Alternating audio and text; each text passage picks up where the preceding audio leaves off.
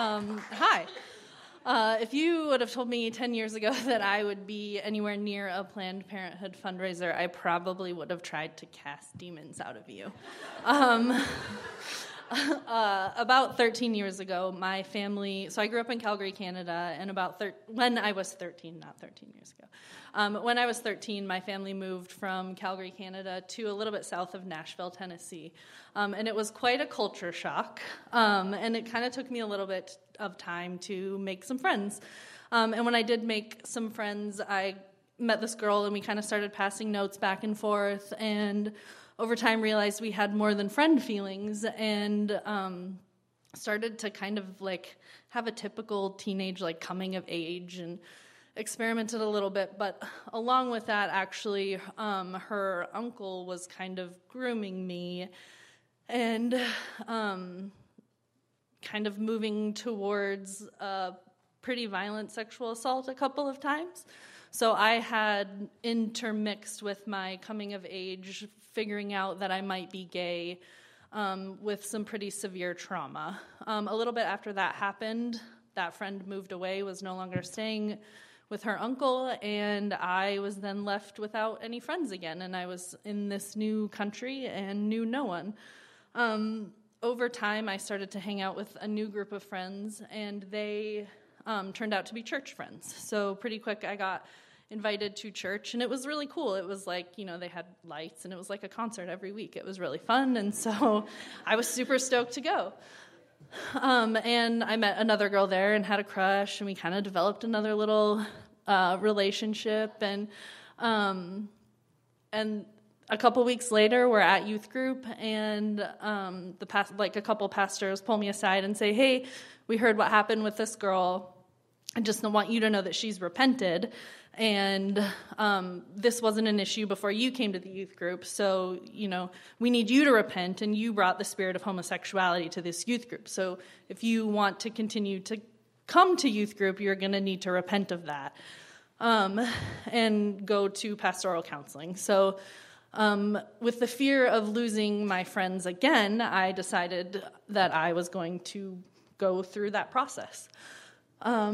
So that continues on for a couple of years. I'm weekly going to see a pastor who is praying over me, anointing me with oil, casting demons out of me. We're just kind of like going through my life and generations past to figure out all of the things that the devil has a hold in my life about. So we move from Nashville to Colorado Springs, and I find another church to get involved with. And this church is a little more evangelical and has a firmer stance on homosexuality. And so as I was coming to terms with the fact that I had this same-sex attraction sin, it was really easy for them to kind of put me through this process, like, you're gay if you had a weird relationship with your parents or you're abused. So for them, it was, if you can forgive your abuser, then maybe you won't be gay. So I continued on, and I'm like pursuing holiness. I'm about to graduate high school. I want to go to college to become a therapist, and a different pastor pulls me aside and says that he just doesn't think that I'm spiritually strong enough to handle secular college. So he thinks that I need to go to this religious internship to get a good spiritual foundation so that I can stand up to the secular world and not give in to my sinful nature, which is being gay. So I agree, and I moved to Birmingham, Alabama, to do this religious internship. It was pretty extreme. Every year we would fast for 21 days. We had daily prayer. There was scenarios getting us ready for missions trips where we were kidnapped and taken through different scenarios to eventually facilitate, dying for Jesus. So that finishes, I graduate that program, and I get offered a position on staff at this church. And I'm digging into this holiness. I'm pursuing God with everything that I have, and I get invited back. My parents decide to fly me back to Colorado Springs for spring break. My brother's on spring break. we're going to have a family trip. So I get picked up at the airport, we're driving home, and my dad and I have an interesting relationship. We like to banter and debate each other. And on the way home, so I've found Jesus completely apart from my parents. So my dad's engaging me in this conversation of, do you think gay people will go to heaven? And my answer to him at that time was no. The Bible is very clear that homosexuals will not inherit the kingdom of God, and here, let me show you where. And that was just the kind of kid I was. I didn't know that when we got home later that he was about to tell me something. And we got home, and I'm about to leave to go hang out with my friends. And my mom says, well, aren't you going to tell her? And my dad says, I don't think this is a really good time. She's about to leave. And I'm like, okay, but you can't do that. Now you're going to have to tell me. And my dad's like, I really don't think this is a great time. And I'm like, no, but tell me. And so my dad, being my dad, he says, I'm gay. I like dick. I like dudes. I'm not sure what else I can say about this. And, right, he's pretty great.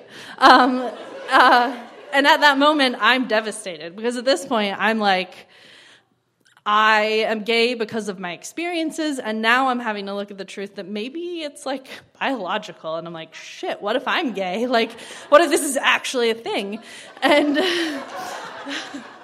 so I continue to dig into this whole, being holy. I'm not talking to my dad. There's a couple months where I'm like, I'm not talking to you until you turn from your ways. And that kind of continues on for a little bit. And in the interim, I get engaged. I find someone who our mentors liked each other. It was like a biblical courtship. We had made a commitment. We were wanting to be youth pastors. And so we were like, if we're going to lead the youth, we're going to lead them in purity. So we didn't kiss until our wedding day. And that worked really well for the undercover gay. So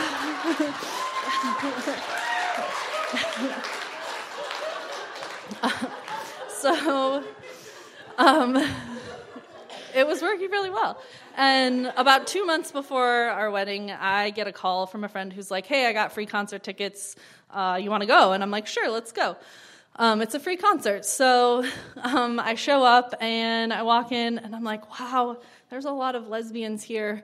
And I wasn't really sure who the band was. And it ended up being the Indigo Girls.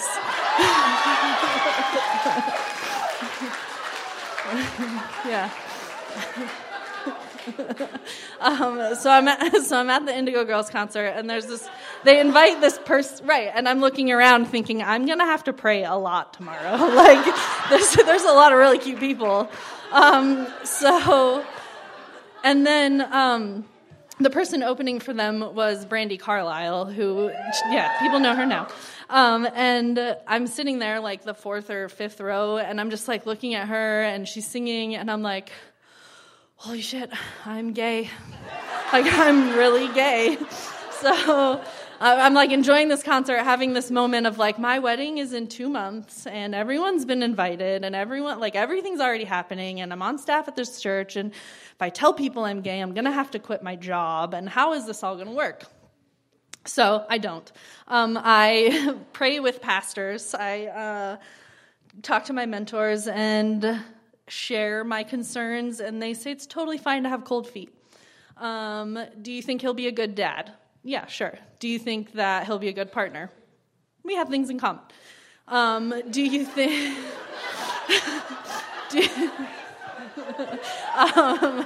and then basically they said the sex stuff will work itself out. So on we went to get married, and we were married for a couple of years, and then we decided to there was a job offer in the Pacific Northwest, so we moved from Birmingham, Alabama to the Northwest. And once we got here, I was getting increasingly more and more unhappy in the marriage. I was realizing that maybe this isn't exactly what I thought it was going to be. And I was trying to do that soul searching. And we were exploring the new town, went to Saturday Market in Portland, and I was just watching the hippies. And they're drumming and dancing. And I'm like, wow, they're really free.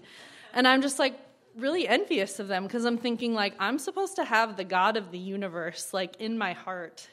And I'm supposed to be, like, expressing this exuberant joy all the time, and I don't even want to be alive. Like, this just isn't, this. I feel fake. So that kind of was the first step in trying to figure out what it meant for me to live authentically.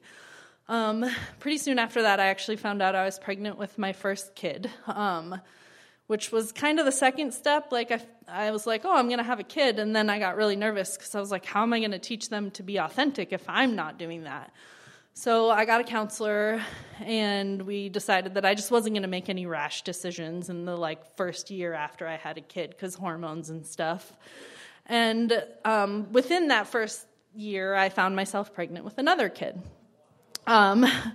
So I now had 2 children, and luckily those kids led me, well, to be myself, but also to really strong and powerful people, and particularly women who were able to tell me and remind me that it was okay for me to be happy, that it was more important for me to be happy than to please any of the people that I felt like I had to please, that my life was mine and that I got to make choices about it.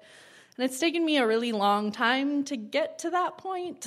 It's taken me years to get to the point where I can be okay being gay, and say it with pride and without shame.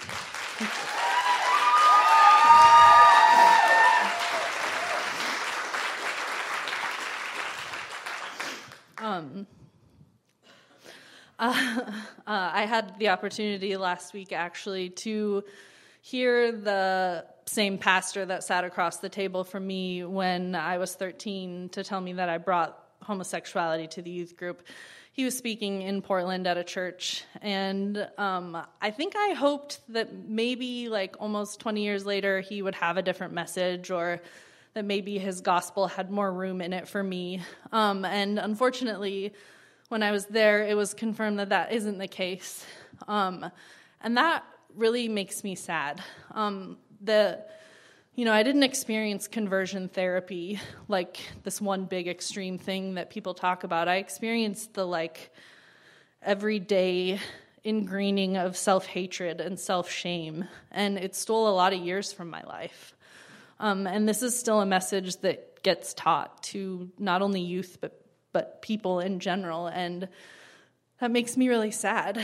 And it's taken me a long time to realize that I need to value my own wholeness and happiness over their idea of holiness. Thank you.